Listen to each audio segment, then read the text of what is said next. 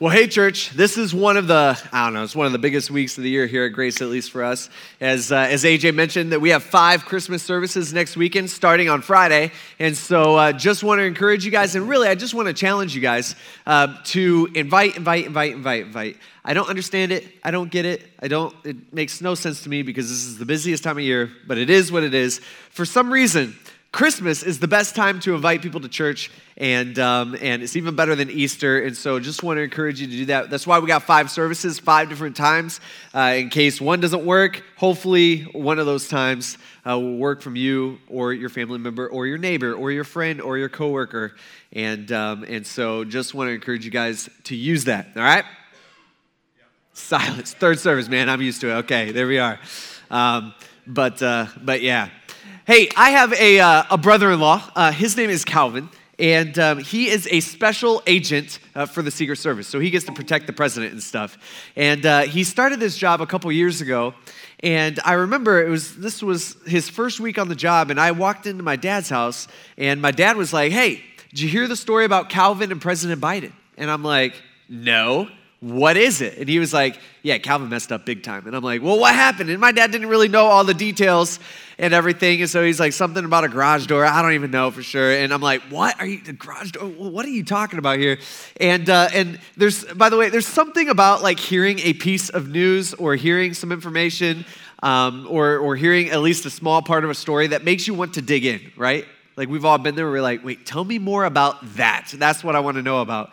And later that evening, I called my sister because I got questions. Like, what happened with you and President Biden? Like, normally people in my family don't rub shoulders with Biden, in general, or any president. I'm not picking on Biden or my family, I guess. That's who I'm picking on. But I'm just like, what happened? That's what I want to know. And so I called my sister. She has me on speakerphone. I'm talking to Calvin. I'm like, "Calvin, what happened?" And he's like, "Oh man, it was terrible." He said Biden was going to speak at some factory in Wisconsin somewhere. And he said this was, again, his first week on the job, really his first like major gig as like doing something special as a Secret Service agent. And his only job all day was to press a button, okay? That was his job. All right, when the president's limo comes into the building, his job was to press the button and the garage door goes down, all right? Press the button, garage door goes down. He even told me, he's like, I even practiced it over and over and over again just in case he like got pressing the button wrong, It's the kind of job you give to like, the new guy, and he was the new guy, so that's what he got. He was the rookie. And so that's what they did. He said everything was going according to plan. President Biden's limo drove into the garage, right, of this building, and he pressed the button, but nothing happened. He was like, I went through this. He's like, I just got done practicing this just a few minutes ago, and here it is. The garage door is not going, and so he starts to panic because he's like, dude, someone has like a gun or something. Like this is like the worst thing that could possibly happen. I don't know, as a Secret Service agent. And then Biden gets out of the car, which he wasn't, I don't think necessarily supposed to do yet because it wasn't clear. And he's getting out, and he said he was taking a really long time getting out of the car. And then he says he's trying to press the button, and then there's a bunch of like press and everything that they see President Biden, so they start coming through the garage door, and he's like trying to hold everybody back. It's like a flood of people, and he's like, whoa, stop. Nobody's paying attention to him. He goes back to the button. In his ear, they're like, press the button.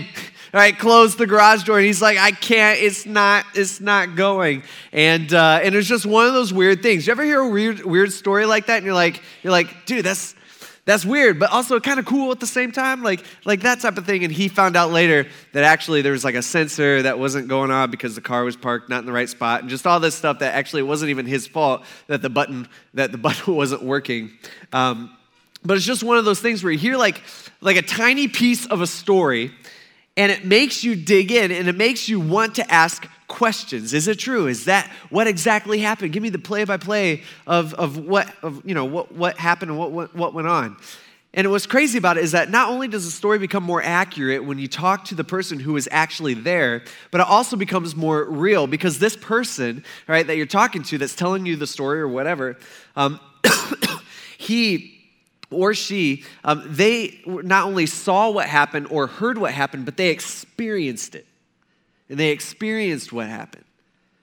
And luckily for us, As we look back on the first Christmas story 2,000 years ago, we have a Greek doctor named Luke who dug into the greatest story in the history of the world. And it's one of those things, it's a story about a man who lived 2,000 years ago who actually claimed to be God. And it's one of those stories that a lot of people honestly had trouble believing. People are like, what? I don't know about this old Jesus guy. Is this true? Is he, is it for real? And part of it was just because it just seemed too good to be true. It's one of those things that was just like too unbelievable. It was too amazing. The God of the universe, who the Bible says he just created, just using his words. He was just like earth, and it was like earth, like that type of thing. Like that God who just created using his words, he's all powerful, he's almighty, he's completely holy. That God would leave his throne room to come down to us, to be born in the dirt, to become one of us on a rescue mission for us.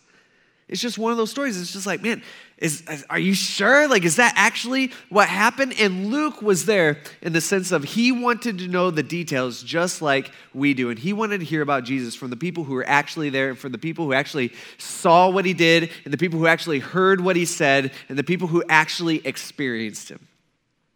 And that's why we talked about last week, as he starts off this account of Jesus' life, he starts off by saying, hey, I have carefully investigated. I have spent a bunch of time, and this probably took him a few years to figure all this out. He's like, I talked to the people who are actually eyewitnesses. He's saying, I sat down with them. We talked. We had conversations, and I was the one saying, okay, all right, then what happened? And then what? And what about this? And is there anybody that can verify that? I don't know if that's true or not. And he said, I'm the one who went through and I did all the research and I talked to all of the eyewitnesses.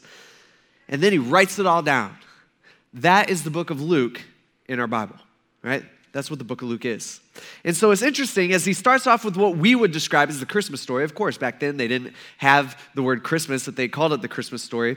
But as he begins, he doesn't start with Mary and Joseph or stars or mangers or shepherds or anything like that. Right? He actually goes back further than that. And instead of talking about a young girl who's part of a newly engaged couple who's expecting a kid, he actually begins the story with an older couple who's been married for many, many, many, many years, who've been unable to have a kid. And that's what we talked about last week. We began talking about how this old priest named Zechariah, he was doing his thing in the temple, and this angel shows up and is just like, hey, what's up, Zechariah? Guess what? You are going to have a kid, and this kid is going to grow up, and he's going to be known as John, and actually we're going to know him as by a nickname called John the Baptist. And he's like, and this guy is going to get everybody ready for him, the Savior. The one that the Jewish people have been waiting for hundreds and hundreds and hundreds of years. The Messiah is what they called him. Actually, the entire Old Testament points to someday where God was going to bring a Savior who's going to fix the sin issue that every single one of us have. And in fact, we see it all the way further than that. We see that back in the garden with Adam and Eve. When they first sinned, that's where we see where God's like, man, this is going to cost me. Our relationship is broken because of sin, because God can't be with sin. And he came up with a plan to fix that. And so the main thing that the angel was communicating with Zechariah wasn't that, hey, you're going to have a kid that you've been praying for a long, long, long, long time, for decades even. All right, that's not it. That's not the great news. The great news is that, hey, the Messiah is coming and your kid's just going to be a tiny footnote in his story. And so sure enough, when Zechariah gets home, his wife Elizabeth, she becomes pregnant.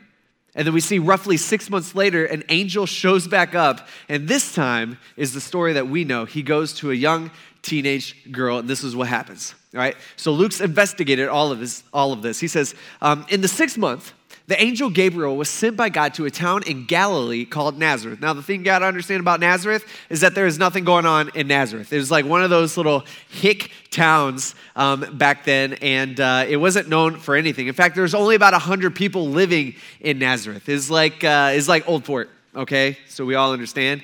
All right, like the only thing going on in Old Fort is the train that goes by like 20 times a day. Okay, that's the coolest thing and that's the most exciting thing in Old Fort. That's kind of what Nazareth was like. In fact, if you remember, 30 years later after this, Jesus, he's doing his thing. Remember when he's calling his disciples, like he's picking out which one? He's like, hey, I want you, why don't you guys come follow me? And one of the guys' name is Nathaniel. And when Nathaniel hears that Jesus is from Nazareth, I mean, Nathaniel's just like, Nazareth? You kidding me?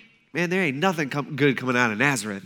I mean, the whole assumption is that Nazareth is nothing. Like it's not worthy to even be called a town. It's one of those towns that you pass through that's like you get gas because you have to and you wash the bugs off your windshield and then you keep moving because there's nothing else to do. That's Nazareth. And so even that, it's like Luke, he has to describe where Nazareth is. He's like, it's this little town, you probably never heard of it, in Galilee, which is a big region. And so he says, this angel comes to Nazareth to a virgin who is engaged to a man named Joseph of the house of David, and the virgin's name was Mary. So here we're introduced to this lady, or to this young girl, really, named Mary. Mary would have been about 14, maybe 15 years old at this point in her life. And we learn a few things. Number one, Mary's a virgin. So if you're a middle schooler, you could go ahead and blush, all right, after that. And then number two, Mary, she was engaged to this guy named Joseph. Now, the thing we got to understand about engagement, especially back then compared to engagements today, is that things were very, very, very different. In fact, back then, kind of the way things worked with marriage and engagement is that a young man and his fiance would be legally married, okay, in the eyes of the court and everything, but they would have to wait a year after they were married to live together or to sleep together, which sounds like the dumbest, tradition I think I've ever heard of in my entire life. But that's what they did. And so in those days, marriages, unfortunately, they were arranged, meaning parents got to choose who your spouse is. Can you imagine just how that would be if that was still going on today? Right? Like, you'd be married probably to some very different people. That's just how it is. I know we probably have some parents in here that you're probably like, well, actually, that doesn't sound so bad because I think my son could do a lot better than, like that, whatever. You're probably right. That's cool. But that's just not how it is. And so parents, think about it. You got to choose a wife for your son or your daughter, or son, okay, husband for your daughter. And so if you had a son, you not only would choose his wife for him, but you also had to pay this huge price to the bride's family. It was something called a bride price or a dowry. There's a lot of cultures around the world that still do this to this day. And now that I have a daughter, that part of the tradition doesn't sound so bad. But we're not doing that anymore.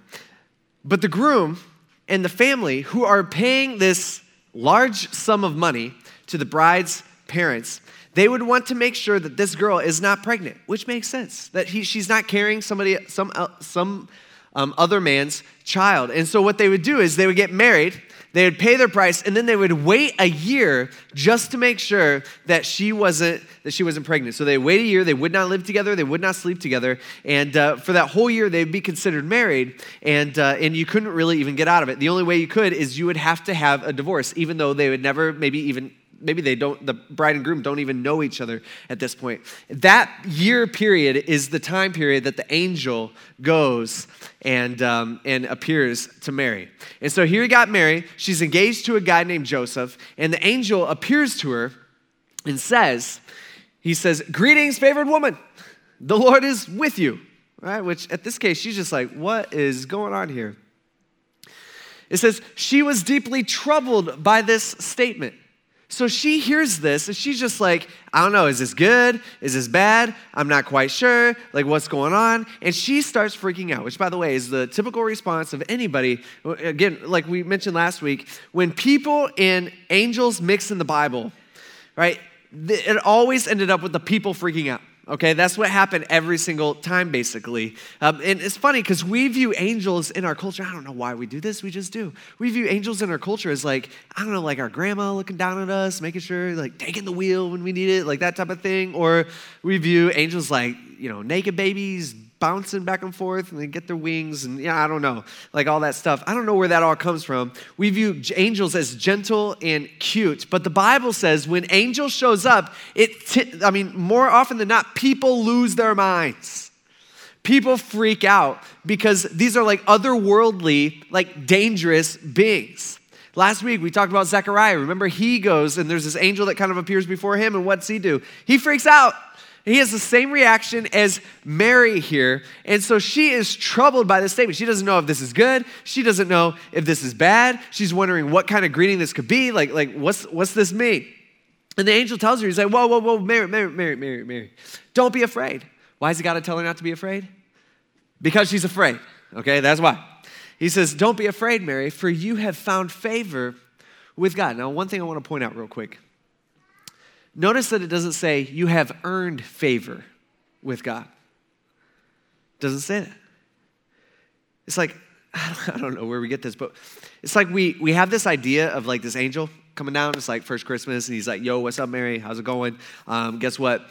This is about to be the first Christmas, and you're about to play a big part. And you don't even know what Christmas is because you never experienced a Christmas before, but this is going to be awesome. And God's got big plans, and it involves you, and it involves kings and shepherds and stars and a baby. And so that's basically all you need to know. We have this like idea that God's like looking around, and he's trying to find like the most righteous person that he can, or he's trying to find the best of the best, or someone who's like perfect, as if there were anybody who were perfect. And then he's looking around, and he's like, oh yeah, there is one perfect person, and that's Mary. I'm going to use her.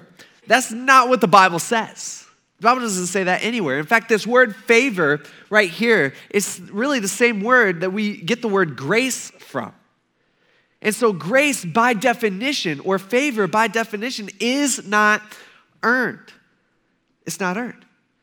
It's not earned because she's so good. It's not earned because Mary is so like God looks down on her. He's like, man, I am so impressed with this 14-year-old girl. She gets all A's. All right, she is nice to her family, and that never happens, and like that doesn't happen. That's not how it goes. In fact, it's the idea that she has absolutely not earned favor, but God is showing her favor anyway. By the way, that's what grace is. That's what God offers to all of us, is we have not earned favor in any way. We have not earned grace in any way. That's not what grace is. Grace is him showing us favor when we have not earned it. In fact, that's why she's afraid, because she knows how messed up she is, and all of a sudden God has a message for her. It's kind of like back in middle school, once in a while, I would hear over the loudspeaker be like, could you send Zach Pinkerton to the office, please? It's just one of those things where I'm just like, okay. Usually it wasn't because they forgot to give me some award, right? Like that's usually not it. It'd be like I did something dumb. And so it's just one of those things where here, God has a message for her, and she knows that she is not perfect, and she knows how she has messed up probably better than anybody else. And so she's freaking out a little bit. And she doesn't know what to think, and she doesn't know if this is good. And the angel begins to give her the plan. He's like, hey, Mary, okay, chill. Just don't be afraid. It's all good. God favors you, right? He's showing you grace. He's showing you grace. And he says, here's the plan, all right? Listen, little peasant girl. The plan is God picked you. He says, you will conceive and you will give birth to a son, and you will name him Jesus. He says, he will be great. Now, how great? She does not know how great he's talking about. She has no clue about how great. He will be the King of Kings and the Lord of Lords. That's how great it will be. She has no idea. And he says, no, you don't understand. He's going to be great. Like great, like greater than you can ever imagine. And he will be called Son of the Most High, and the Lord God will give him the throne of his father David.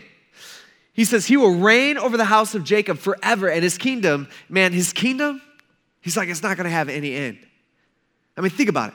Here's God. He comes up with a plan to fix our sin problem, and he does this, which we see in the Old Testament. It's through this person called the Messiah. It's through the person called the Savior. And God has been promising this to the Jewish people for hundreds and hundreds, if not thousands of years. And here, after all of this, and the whole Old Testament's pointing to it, we got a plan, it's going to be awesome. And while all the Jewish people, they're all been waiting and waiting and waiting and waiting, here we find out what the plan is.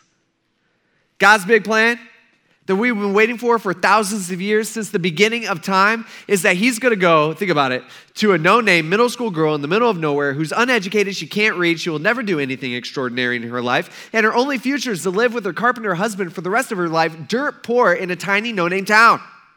That's his plan. We're going to go to that person. We're going to go to that girl. And it's so interesting to me because, think about it, like, at this point in history, the Roman Empire is there, exists. And the Roman Empire is probably the biggest empire that's ever existed in the world, even to this day. And they own, basically most of the world. And you got one person in charge of the Roman Empire, the emperor. And it's like, why didn't God go to that guy? Well, why not? Why doesn't God go there? He doesn't go to a king. He doesn't go to a prince. No head of government. He skips all the important educated people from our eyes. And he goes to an ignorant, dirt poor girl who's insignificant even in her own family. Part of me wonders if, I'm guessing this conversation had to have happened at some point where God's up in heaven. He's like doing his thing. Like, what's up, guys? He's got his angels. And he goes to Gabriel. He calls him over. He's like, hey, Gabe, this is what we're going to do. I need you to send a message. And Gabriel's like, yeah, whatever you want, God. He's like, first, I want you to go talk to Zechariah, and he's the first person that you're going to tell that the Messiah is coming. Like, it's time. My plan is ready to go into motion. So you go do that. He comes. He's like, yeah, God, I took care of it. I had to punish him real quick for something. He's not allowed to talk, which we'll get into in a second. But I took care of that. But he's like, all right, what else do you need me to do? He's like, okay, all right. Now, 6 months later, he's like, now I need you to go, and I want you to, I want you to go to that one. And I'm guessing Gabriel, he's just like, that's the angel's name. He's just like, you sure? Wait, okay, God, I know this is your plan. This is your big plan. We've all been waiting for your plan. I'm super excited to see what your plan is, but you want me to go to that one? That little dirty one over there? Like you sure? Like that's the one? And God's like, yeah, the one with the braces, Like that's the one that I'm going to use. See, it's not like Mary is not like the pictures that we see. We have this idea of Mary, and we get this from like art, from, I'm guessing, and we see pictures and just all this stuff, even in churches, where it's like, no, Mary was not ever sitting on a gold throne with a gold crown on her head, surrounded by angels and stuff. Right? Like Mary didn't have rosy cheeks, dressed in nice clothes. She probably never worn nice clothes in her entire life. And she wasn't in her mid-30s or 40s, okay? Like the pictures that we all look at. All right? That's not who she was. See, God is sitting here, and he's telling the angel, he's like, no. I want you to go to that junior high girl over there. Think about it. We don't even give junior high girls like a license or a permit or anything. And let alone, here's this one who's getting ready to raise God at like age 14. I mean, it's crazy. And Mary hears this, and you can imagine, she's just like, wait, what? you got the wrong Mary? Because there's a Mary down the street that's like probably better than, are you sure? And the angel's like, or even she asked, she's just like, how can this be? By the way, legit question, right? How? How is this going to happen? All right, how's this be? Are you sure you got the right person? How can this be since I have not had sexual relations with a man? And the angel answers her, and he's like, okay, here's the deal. Like the Holy Spirit is going to come upon you, and the power of the Most High is going to overshadow you. Therefore, the Holy One to be born will be called the Son of God. He's saying, actually, there's not going to be a man in the mix. Okay, this is actually going to be it's going to be a miracle. It's going to be something special. He is not going to have an earthly father. This is actually from God. This is a miracle you got to understand. And she's just like, I don't understand. All right, I don't understand how. And I was thinking about this week as I was looking through this, I'm like, wait, whoa. Isn't this the same question that Zechariah asked the angel last week? Right? Remember? He got in trouble. Remember, he asked the same question. Zechariah is told, "Hey, you're gonna have a child," and Zechariah, he's just like, "Whoa, buddy, I don't know if you understand how things work here on earth, but I am too old to have children. Like seriously, I am old." And he's like, "How am I gonna have a kid?" And remember what the angel did? The angel put him in timeout for 9 months. Remember that? All right, not cool, bummer for him. And I was looking at this, I'm just like, whoa, isn't this the same question? Like Mary seems to ask the same thing. Same angel, by the way. Same guy. And it's not like God sent the nice one to Mary and kind of the grumpy one with attitude to Zechariah. That's not what God did. All right? But here, Mary asks the same question, but she doesn't get in trouble. See, there appears to be two different types of questions that they're asking. They're asking the same thing, but they come from two different angles. Zechariah, he comes from this idea of like defiant doubt. He hears what the angel's saying. The angel's like, you are going to have a child. Your wife's going to have a child, right, through you. And I know you both are crazy old, but it's going to be crazy, and God's going to do it. And he's just like, that's impossible. All right, look at me, man. Look at me. It's impossible. All right, that's how Zechariah comes out. He's like, how? How then? But Mary, hers is different. Hers is like almost picture it this way, like a humble wonder. She hears what the angel's telling her. The angel's like, you're going to have a child, and he ain't going to have a dad. It's going to be crazy. It's never happened before, and it's going to be a miracle from God. And she's just like, how? Like that's crazy. It's like a humble wonder part of it. When I was growing up, actually my whole life, my dad's side of the family lives in Colorado, near the mountains, Rocky Mountains. And, I grew up basically going out to the mountains one or two times a year. And I've been out there where it's in the middle of the night.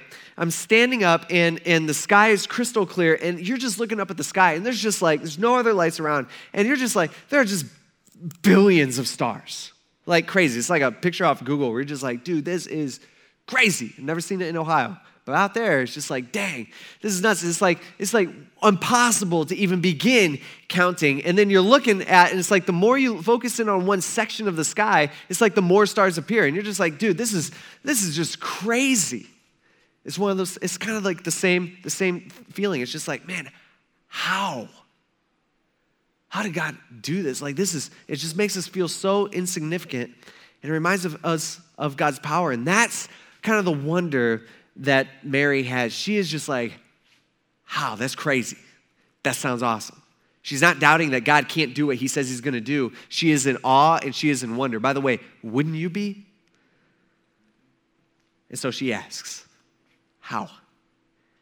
And what's interesting, if you notice, the angel doesn't really give her a clear answer. The angel's just like, Holy Spirit, he's going to do it. Don't worry about it. But then he points to Zechariah's wife. He says, all right, I'm not going to explain all the details. He doesn't say, hey, 3 days from now, you're going to be walking down the road, and all of a sudden it's going to be like, bow, like baby. It's not how it's going to be, all right? He doesn't tell her anything. He's like, God's going to take care of it. He's going to make this happen. And he says, and guess what? Remember your cousin or your relative Elizabeth? Elizabeth, picture is like a great aunt type figure, all right? Elizabeth, who we talked about last week, was Zechariah's wife. Mary and Elizabeth are actually related to each other. They know each other. And so John the Baptist and Jesus were kind of like cousins type thing. They're semi-related.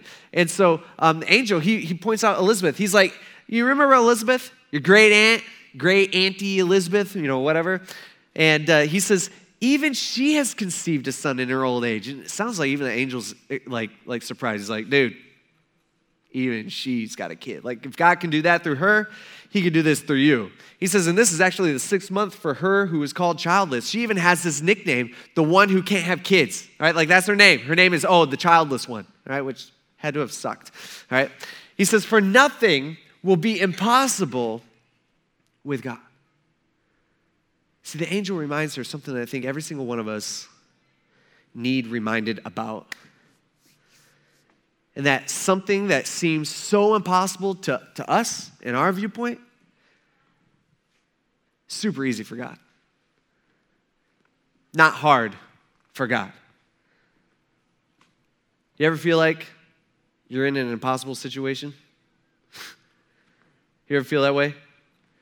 Maybe you look around at Christmas and, I don't know, maybe you feel like you're parenting your child is just impossible. You ever feel that way? Where like all you do, you just feel like, you're just like, man, all I do is punish. Like, and all they do is rebel. Like there's just nothing that changes. And you feel like there's no relationship. Like your relationship with your child that was really, really good at one point in your life, it just feels like it's just slipping away. And you're asking yourself, you're like, is this what parenting's supposed to look like? Like where did I go wrong? And it feels impossible. Or maybe for you, it's your marriage. Does your marriage ever feel impossible? And I get you're here and you play it off so good. Okay, I understand that. But in reality, you haven't talked to your wife or your husband in like 6 months. Not like really talked. Sure, you argued all the way here. All right, one of those pre-church fights. We've all been there before, okay? But you haven't really talked in a long, long time. Or maybe for you, it's even worse than that. Maybe for you, he or she has already left, and you feel like there's just no hope, like there is just no way that it can improve. Or maybe for you, it's some sort of addiction. Like it's just taken over your life. And it never used to be like this, but it is how it is now. And you've done all the things. Like you've signed the stuff. You've made the promises. You've gone to the meetings. You've committed so many times in your life. And you've promised yourself. And you've prayed and you've prayed and you've prayed. And you still struggle and you still battle. And it seems like it just completely overpowers you. You cannot pull it off. You cannot take it off. And it's just there. It feels impossible. Maybe for you, it's some sort of bitterness. Right? Like you feel like you just can't forgive that person. The problem is for you, like that person who did that thing to you so long ago, whatever it was, the problem is that you have to sit around the table with that person this next week and you got to act like it's all good. You feel like it's impossible. See, I get that this seems impossible to you, but this is what the angel's telling him. This is what angel's telling Mary. He's saying, yeah, this thing might be impossible for you in your life, but for God, it ain't nothing. Like nothing is impossible for him. He looks at this and he says, oh, that's easy fix. I can do that. I can take care of that. And the thing that he gives us, he actually, this book right here, he actually gives us the answers to a lot of our problems. It's just we don't follow it. That's our problem. See, Mary, check this out. She doesn't get all of her questions answered. And she doesn't understand the how, and she doesn't understand the why. But this is how she responds. She says, see, I'm the Lord's servant. May it happen to me as you have said. And then the angel left her. So here's this girl, simple girl, from a simple town with a simple faith. It's funny because we think God owes us, or that God has even called us to live an easy and comfortable life. I don't know where we get that from. It's just what we wish for. But here, check this out. Here's Mary. She hasn't really, she's not perfect by any means, and she's a sinner just like all of us. But here he is. He blows up her life. 14-year-old girl. He blows up her life. I mean, think about it. You think Joseph's going to understand? You think Joseph is going to be like, oh, yeah, okay, like an angel came to you and told you that you're pregnant and this is a miracle baby. Okay, yeah, I totally believe it. You think he's going to buy that? There's no way. All right, here's his wife who he has never even touched, never even, he's never lived with, never slept with. She ends up pregnant and she's got this story about an angel and it's a miracle baby from God. All right, no, everybody's going to be thinking the same thing. Like, this girl is off her meds. Like, somebody figure something out. Like, help this girl. She's messed up. Right? And then the angel, we know, eventually tells Joseph, but that's not for months and months later. And so for months, she is doing this thing alone. I mean, think about what her parents think or her neighbors. Right? Think about what everybody around her is going to think. I mean, her reputation is ruined. Everybody, again, this is only like a 100-person town, and so everybody knows everybody, if you can imagine that. And so Joseph, he's also there, and everybody knows Joseph. We know that Joseph was like a really, really, really good guy. And everybody's just going to be like, you cheated. How could you cheat on Joseph? Like, he's just such a good guy. And everybody's going to know. And not only that, but having an affair within their culture, it was punishable by death. And so here you got the angel. He just drops this bomb on her. And for us, it seems like a simple thing. Oh, you get to have a baby. How cute. How precious. But for her, in her current situation and where she was at the time she was living, I mean, this was a big, big deal. And here the angel calls her favored, and none of this sounds favorable. Yet she did not choose comfort or financial security or a good reputation. She knew that this would cause her to get a divorce, and she knew that because of that, she will have to provide on her own. She will have to become a beggar, and she's going to have to take care of herself and this future baby. She knew that her reputation was shot and that she would be looked at probably for the rest of her life as that person who cheated on her husband. We see this actually 30 years later. Remember when everybody seems to know. Remember when Jesus, he's doing his thing, and the religious leaders, remember how they poked fun at him, where they kind of slammed him? They were like, hey, at least we know who our father is. Remember when they said things like, hey, we weren't born from an affair like you were? I mean, that's 30 years later, and everybody seems to know. So here's Mary. She carries this reputation really for the rest of her life. Yet this 14 to 15-year-old girl stands there in a sense before God, and she says, all right, God, take from me. Whatever I got, whatever I have, it's yours. Whatever you need, whatever you want. See, in this moment, I don't think, Mary didn't understand all that it would cost her, but I think she had a pretty good idea. And my question that I want us to think about this week and today, this is what I was thinking about this week, is just like, how far are you willing to go to serve God? Like, how far? I think on the surface, all of us, we all are the same. We're like, sure, yeah, all right. Call ourselves a Christian, which may not be everybody in this room, but, we're like, well, I want to serve God. All right, whatever God wants, I'm good with. But that's not the reality. If we dig down below the surface, what our answer actually is sure, whatever God wants, as long as it doesn't cost me anything. See, we don't even do the simplest things that God has asked us to do. I mean, actually, if we are saved in here, if we've given our life over to Jesus at some point in our life, which probably isn't everybody in this room, but what God tells us, if we are truly a Christian, all right, from day one, the first thing that we start doing is we get on mission and we focus on doing the job that God has called all of us as Christians to do, which is to do whatever we possibly can to reach as many people as we possibly can for Jesus. And so it doesn't matter if we've been a Christian for one day or if we've been a Christian for 10 decades. I guess that'd be a long time. All right, for decades, all right, it doesn't matter. All right, 10 decades, that works. 100. All right, it doesn't matter. All right, God says we all have the same job to do, and each and every one of us, we are all equally as qualified to do that job, and that is to reach our family and friends for Jesus. But none of us, for a lot of us, we just don't do that because it feels weird. Or it's awkward, or we reason with ourselves. We're like, what if they ask me a question that I don't know? Or what if, I don't want them to view me. How are they going to view me? I don't want to be too pushy. I hear that a lot. And it's like, dude, we all got family and friends and neighbors and coworkers who are on the path to hell. That's what Jesus said. And that should bother you. Man, that should bother you. And so we should be out there telling them about the good news, what Jesus has done for them 2,000 years ago. They can have hope and they can have forgiveness, which I promise you deep down inside is what they're searching for in their life. You have the answer. We just don't give it to them. Sometimes I wonder, I'm like, I don't like to think about this, but it's like, I wonder if my friends and family or whoever, someday they choose not to give their life to Jesus, which a lot of people do that. We know that. And someday they're in hell. I wonder what they would think about me, They got eternity to think about it. It's a long time. They're like, dude, Zach knew. He knew what I was looking for, and he didn't try to, convince me of it. He didn't try to convince me I was wrong when I was searching in the wrong places. He didn't try to do anything about it. He didn't even tell me. I think that's the reality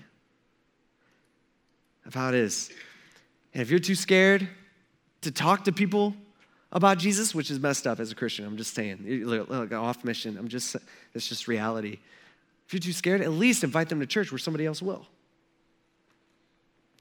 Especially this week. This is the best week out of the year. Again, I don't understand it, to invite people to church. So invite. See, we're so consumed with our comfort that we're not willing to feel awkward or to feel a little weird, all right? We're not willing to give up any of our comfort with a friend or even a coworker or family member. Sometimes it's the people that we care about the most. See, in many ways, I feel like this poor middle school girl is more spiritually mature than a lot of us are. She was a girl who was a sinner like us. She struggled like us, and she's favored like us. And here's a girl who's planning for her wedding. She's at the most exciting time of her life, and God just blows it up. He blows up all of her plans, and her life gets complicated fast. And the stage is set for the biggest and the greatest story in the history of the world. And we'll talk about that this coming weekend for our Christmas services. All right, let's pray. God, we thank you for the story. We thank you for coming. I can't imagine how that was like. The King of Kings, God of the universe, being born in the dirt in a barn. But God, we thank you so much for doing it. Lord, we thank you for telling us the story and giving us this account that we could understand and we can know how things were and we can learn from it. And Lord, please, we ask that we would be a lot more like Mary, that we'd be willing to serve you even when it costs us. God, that serving you would be the most important thing in our life, and telling others about you would be the most important thing in our life, and it's really the most important compared to our comfort, which is what the world is constantly pursuing. God, we thank you for this. We ask this in Jesus' name. Amen.